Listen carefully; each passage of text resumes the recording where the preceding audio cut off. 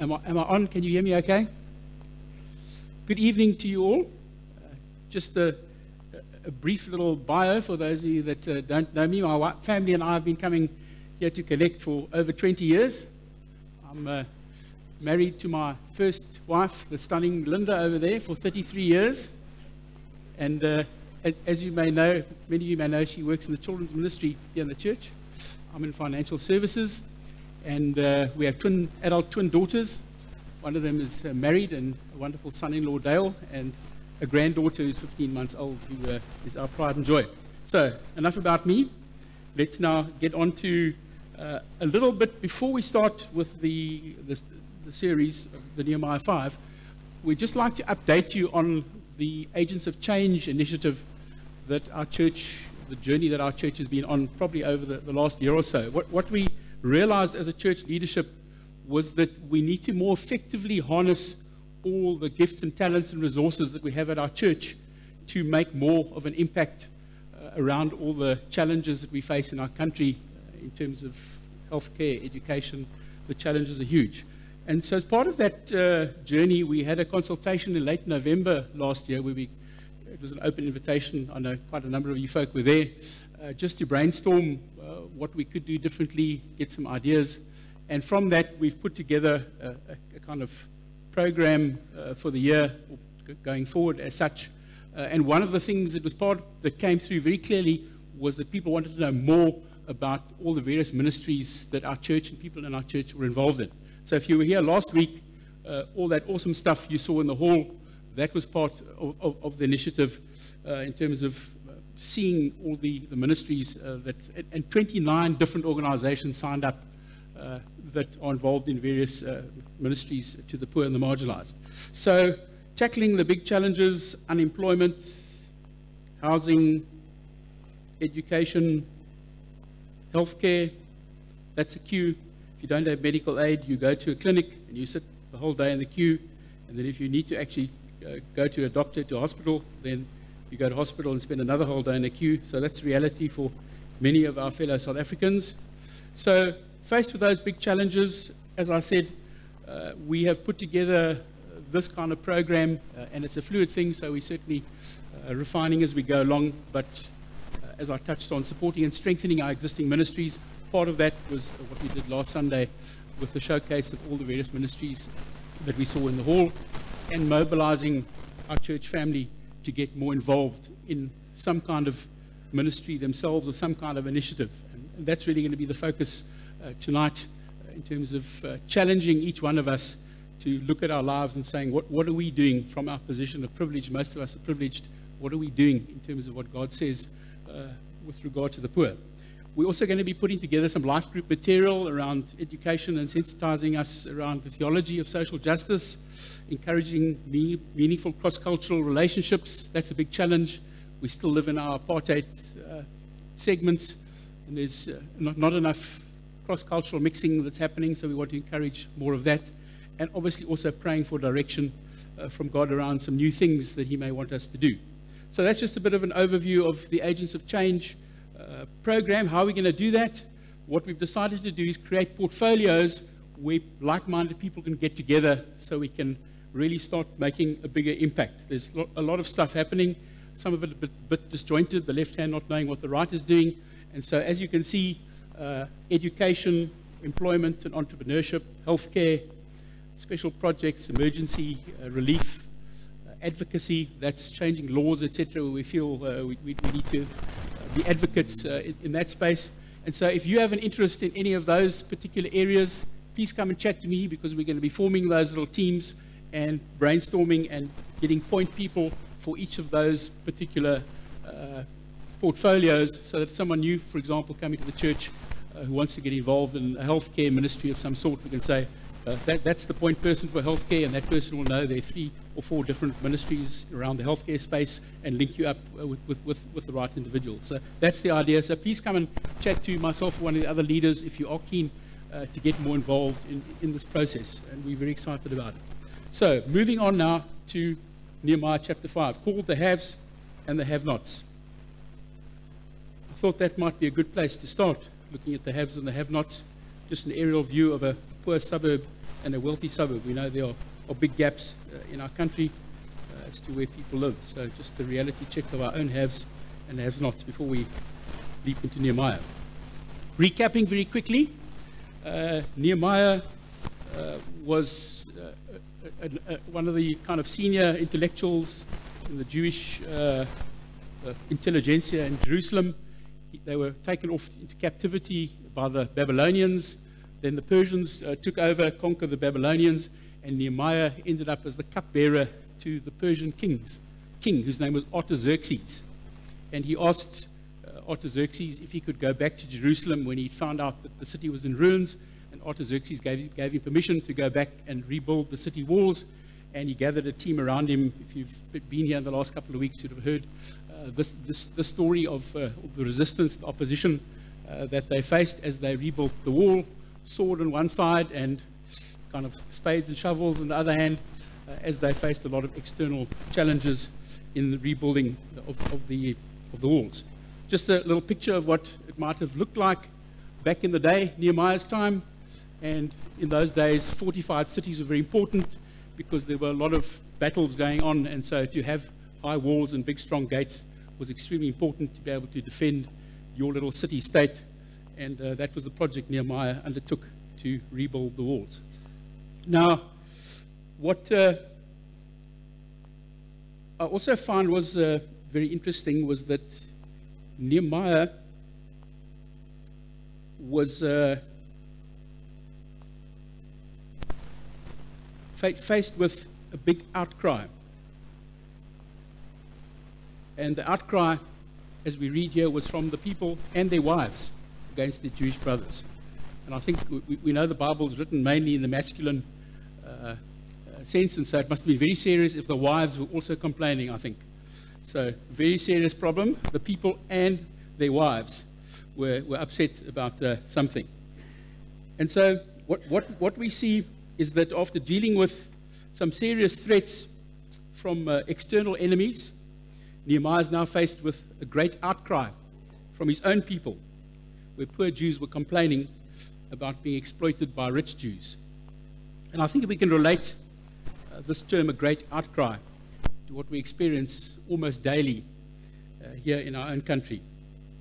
Poor people often cry out in desperation, and we have become immune and desensitized to the cries of the poor because we hear so many outcries. That is a dangerous place for us to be in. The challenge is, what are we going to do about the outcries around us? Do we ignore them and hope the problem goes away? Or do we get involved, as we're going to see that Nehemiah did? I also found it very interesting, something that I hadn't seen before. I've read Nehemiah several times, but in preparing for the sermon, it was interesting to note that throughout history, I'm getting confused, getting ahead of myself.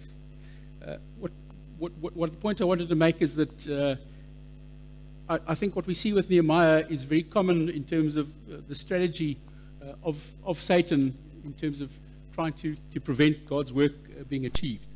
And he often uses two main tactics, the first being to distract people with external challenges, as we saw happening with Nehemiah. The armies of the other governors in the region were not keen for the Jews to become a local power, and there was challenges and distraction from that.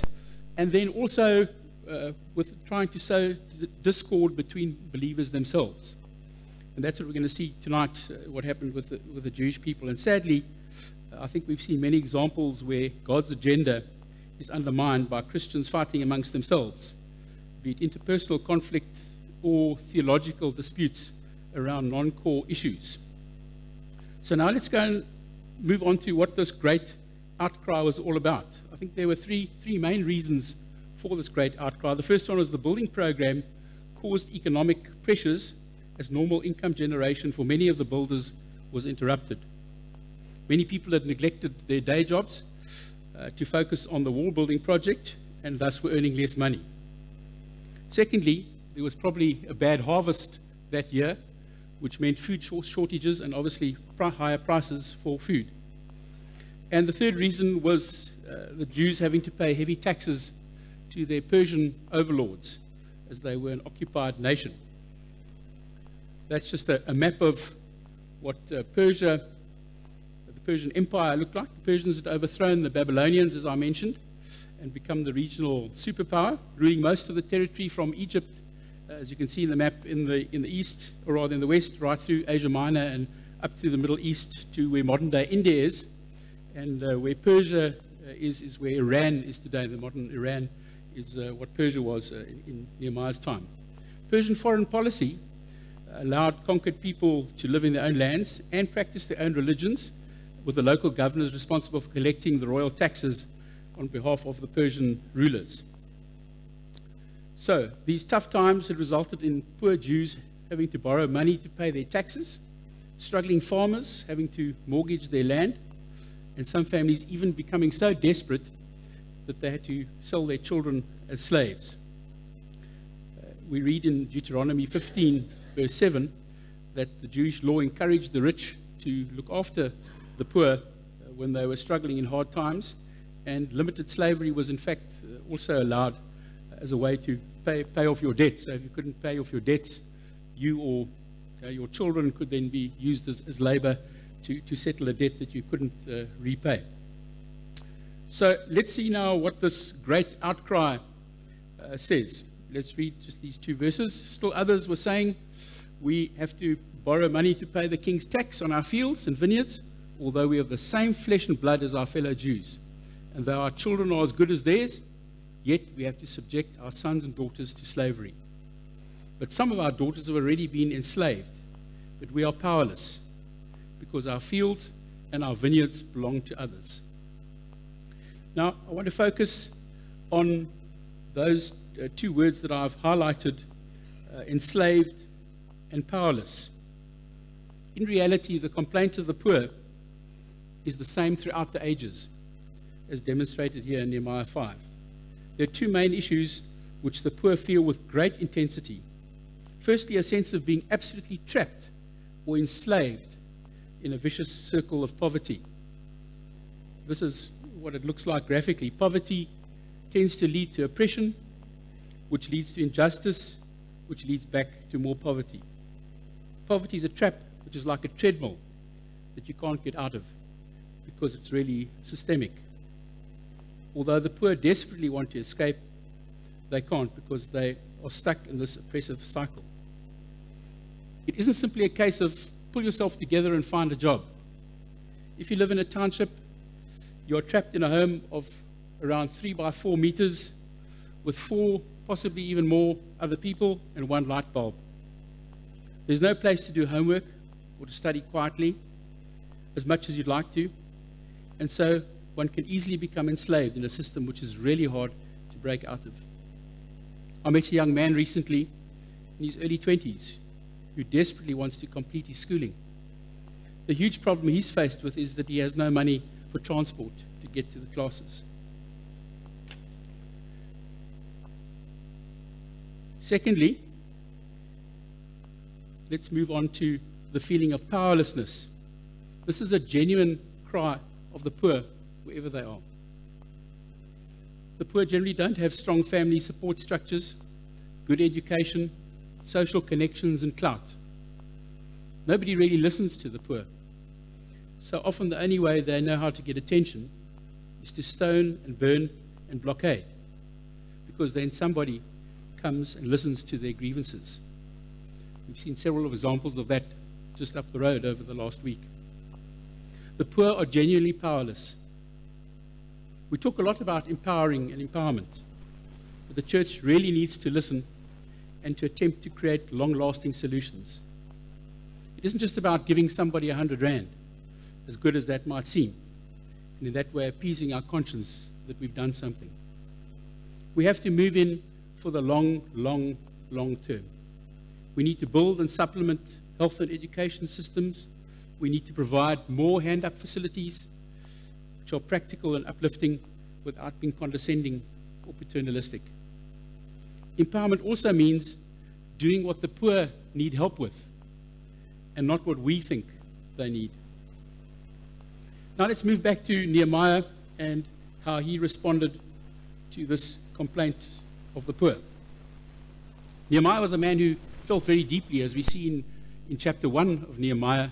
When Nehemiah heard about the state that Jerusalem was in, it says that he wept and mourned for days when he heard about the walls that were broken down and how despondent the people were. Now he burns with anger when hearing about the hardships of the poor. Do we have an honest indignation or anger about the plight of the poor? Are we sick of the poor or sick of the plight of the poor? We need to ask the Holy Spirit to soften our hearts so that we can feel the pain of the poor and the marginalized. Another important lesson we can learn from Nehemiah is that he always reflected before acting. Quite a quaint little phrase here. We read that he took counsel with himself. So he had a conversation with himself. And we'll see that through Nehemiah. I think that's a lesson that many of us can learn, because often when we find we get into difficulty with relationships, we look back and often think, gee, if only I'd thought a bit more before I'd opened my big mouth. So Nehemiah is a good lesson on thinking before one speaks or acts. And then what we'll see later, which I found extremely interesting and rather surprising, is that after Nehemiah did this pondering and consulting with himself, he actually realized that he and his nobles were also part of the problem. We'll touch on that in a moment. And then after reflection, Nehemiah then acts decisively, bringing charges against these nobles and officials. And the charge was the one of charging interest on loans. The Jewish law didn't allow interest to be charged on loans, and that's what these guys were doing, the rich that were exploiting the poor. Now, before we go on to with the story, I think it's useful to just touch on two parts of the Jewish law around the Sabbath year and the Jubilee year. I found this very fascinating. I haven't read this passage for a long time. You can read it in Leviticus 25 if you want to fill in some of the gaps. But essentially, it's really radical stuff. Every 7 years was a Sabbath year, and during that Sabbath year, the land was not to be actively farmed. So the agricultural land had to lie fallow, which was, the farmers will tell you that's a good thing. You can't overuse land over and over again. And so no farming was allowed. Debts were to be forgiven. Jewish bond slaves were to be freed, and even given livestock and food, etc., to get them back on their feet again. The Jubilee year, which was every 50 years, was even more radical, where landowners who had lost their land could take it back again. We certainly don't have time now to debate the contentious land reform issues in our own country, and it may be dangerous to draw any parallels between ancient Jewish law and our 2018 reality. However, we can get a sense of God's heart, where issues of justice, equality, and fair distribution of land and resources are concerned, as they were part of the laws that he gave to his chosen people. So, Nehemiah then boldly reprimands the exploiters in verse 9. He says, what you are doing is not right. Are we calling out injustice or remaining silent? In verse 10, Nehemiah publicly confesses his own personal guilt in the injustices which had been committed against the poor. You can read there, I and my brothers and my men are also lending the people money and grain, but let us stop charging interest. So that's when Nehemiah had realized that he was part of the problem. I remember there was a silly little thing when I was a kid, that when you point a finger at somebody, there are 3 fingers pointing back at you. And I think Nehemiah had a bit of that with this indignation and all the terrible stuff that was happening, and then realizing that he was actually breaking the same laws as the people were that the poor were complaining about. So Nehemiah then, as I said, also found himself part of the problem. And I think for us this is a reminder that our senior leaders of God's people, are imperfect and fallible human beings that can also make mistakes. Are we acknowledging our own sin and complicity in things which displease God? And are we praying regularly enough for our leaders? Then we move on to what Nehemiah then instructed these rich exploiters to do. And the term restitution can be a sensitive one in our context, especially around the land issue that we know is a big debate at the moment. The Cambridge Dictionary describes the word restitution as follows. It's got two parts to it. The first part is the return of objects that were stolen or lost. And the second part is the payment made for damages or loss. And in verse 11, we see that the rich were instructed to not only return the interest that they'd been charging, but also to return the fields, vineyards, orchards, and houses that they had taken from the poor. We find that restitution is quite an important theme in the Bible. For example, in Luke 19, you remember that short little guy Zacchaeus who had to climb a tree to see Jesus, and Jesus then went to go and have a meal at his house. And during that meal, Zacchaeus said to everybody present, "Here and now, I give half of my possessions to the poor. And if I have cheated anybody out of anything, I will pay back 4 times the amount." Are there perhaps any areas where we either corporately as a church or personally as individuals need to be considering restitution in some form?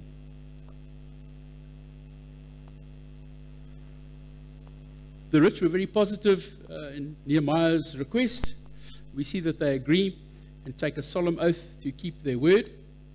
And then in verse 13, Nehemiah does something which is quite strange, not something we do in our culture, but visual kind of object lessons were very powerful back in the day. And Nehemiah reinforces this agreement with a symbolic action, kind of unfolding the folds of his robe and saying, as you can read there, "In this way may God shake out of their house and possessions anyone who does not keep this promise. So may such a person be shaken out and emptied." So, as I say, it's strange to us, but this kind of curse formula, as it was called, was a conventional way of compelling commitment to a course of action. So everybody was on board with the restitution that they'd agreed to do. Then chapter 5 ends off with an interesting conclusion, because we see Nehemiah here giving a long explanation of how noble and kind he was not to demand the governor's allowance that he was entitled to. He was the governor of that territory, and I think there's possibly a bit of kind of guilt coming in here, because in this whole issue that the poor were complaining about, and he'd found that he and his nobles were part of the problem. I think he's ending off saying, "Yes, but God, I've also done some good stuff, so please don't be too hard on me, because I know I've also messed up with this charging of interest thing." So let's just read that passage together, verse 14 to 19, which is the last couple of verses in chapter 5. "Moreover, from the 20th year of King Artaxerxes, when I was appointed to be their governor in the land of Judah, until his 32nd year, that's 12 years, neither I nor my brothers ate the food allotted to the governor. But the earlier governors, those preceding me, all those bad, terrible people that aren't as good as I am, they placed a heavy burden on the people and took 40 shekels of silver from them, in addition to food and wine. Their assistants also lorded it over the people. But out of reverence for God, I didn't act like that. Instead, I devoted myself to the work on this wall. All my men were assembled there for the work, and we did not acquire any land." So the kind of land part, maybe he was just charging interest on the loans that he'd given. He didn't acquire any land. "Furthermore, 150 Jews and officials ate at my table, as well as those who came to us from the surrounding nations. Each day, 1 ox, 6 choice sheep." Let's move on again so you can follow. One ox, 6 choice sheep, and some poultry were prepared for me, and every 10 days an abundant supply of wine of all kinds.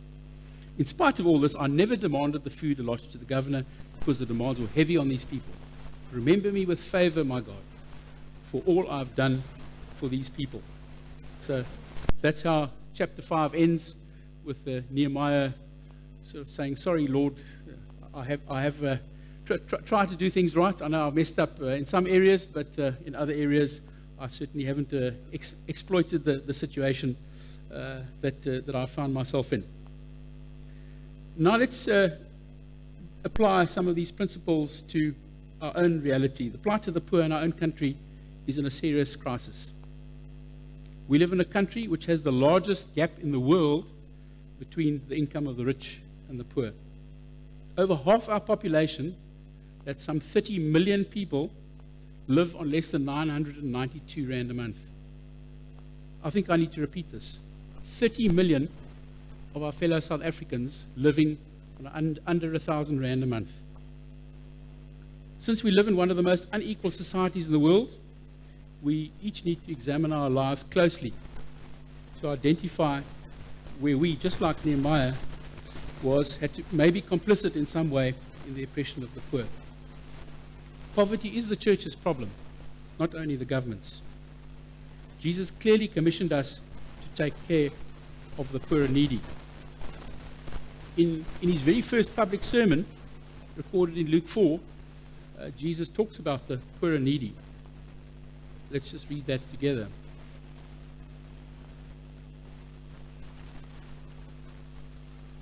He went to Nazareth, where he had been brought up, and on the Sabbath day he went into the synagogue, as was his custom. He stood up to read, and the scroll of the prophet Isaiah was handed to him.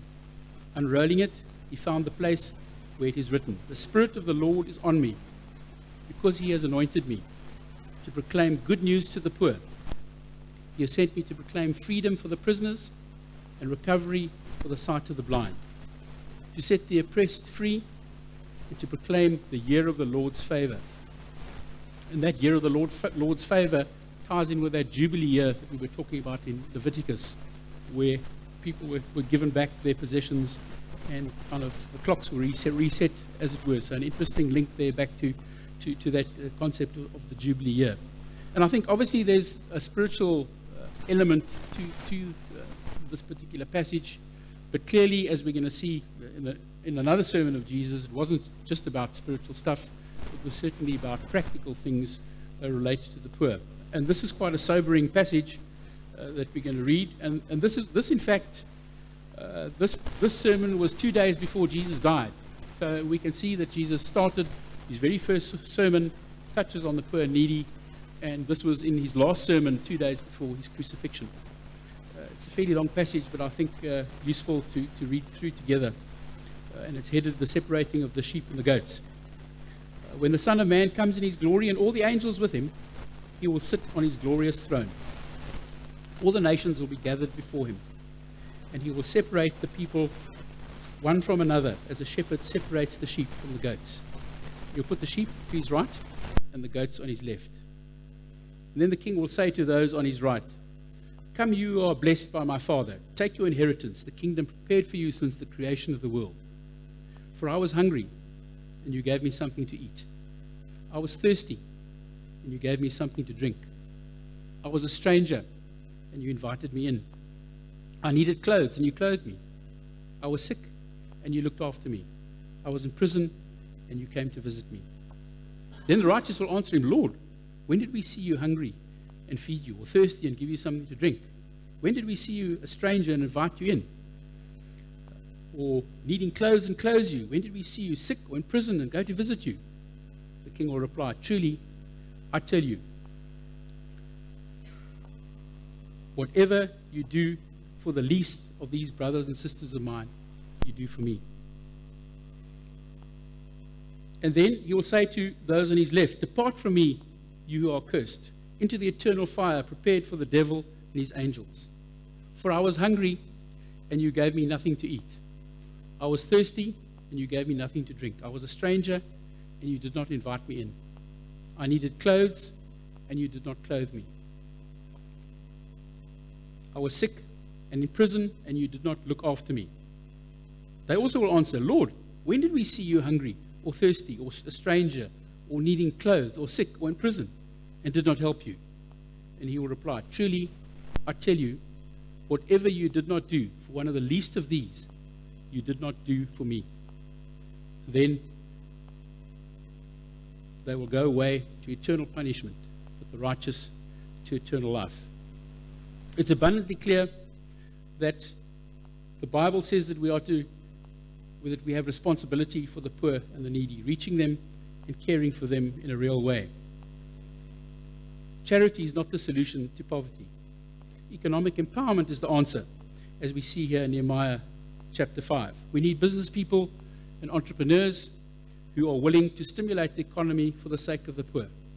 God's call today is to business people who, through their skills, can reverse our economic situation, not just giving handouts, but creating genuine economic stimulation on a large scale. Today, God is calling business people and entrepreneurs to create long-term economic reversal conditions. Is that perhaps you? You may still be at school, but you're not too young to start thinking about these things and debating some of these tough issues. You're the next generation of leaders, and we need to be doing things differently, as you have responsibility to engage and challenge and make a contribution to the changes we need to see. We need to ask God to soften our hearts so that we don't cross over and walk on the other side, as we saw that the church people did in the story of the Good Samaritan. We need to be like Nehemiah and take bold action to tackle the crisis, both as individuals and corporately as a church, so that we can be the salt and light that we're called to be.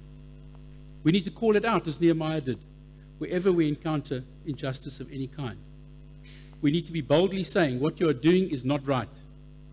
And where we may be part of the problem, we need to examine how we can make restitution to try and set things right.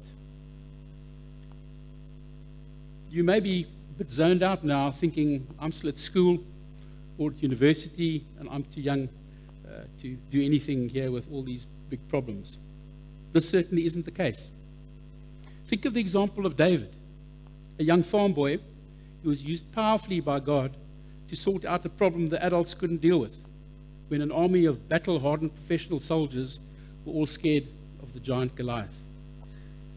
Just as David killed the giant, so young Christ followers in 2018 can achieve miraculous things, slaying some of the giants that we are faced with through the power of God, who is able to raise the dead.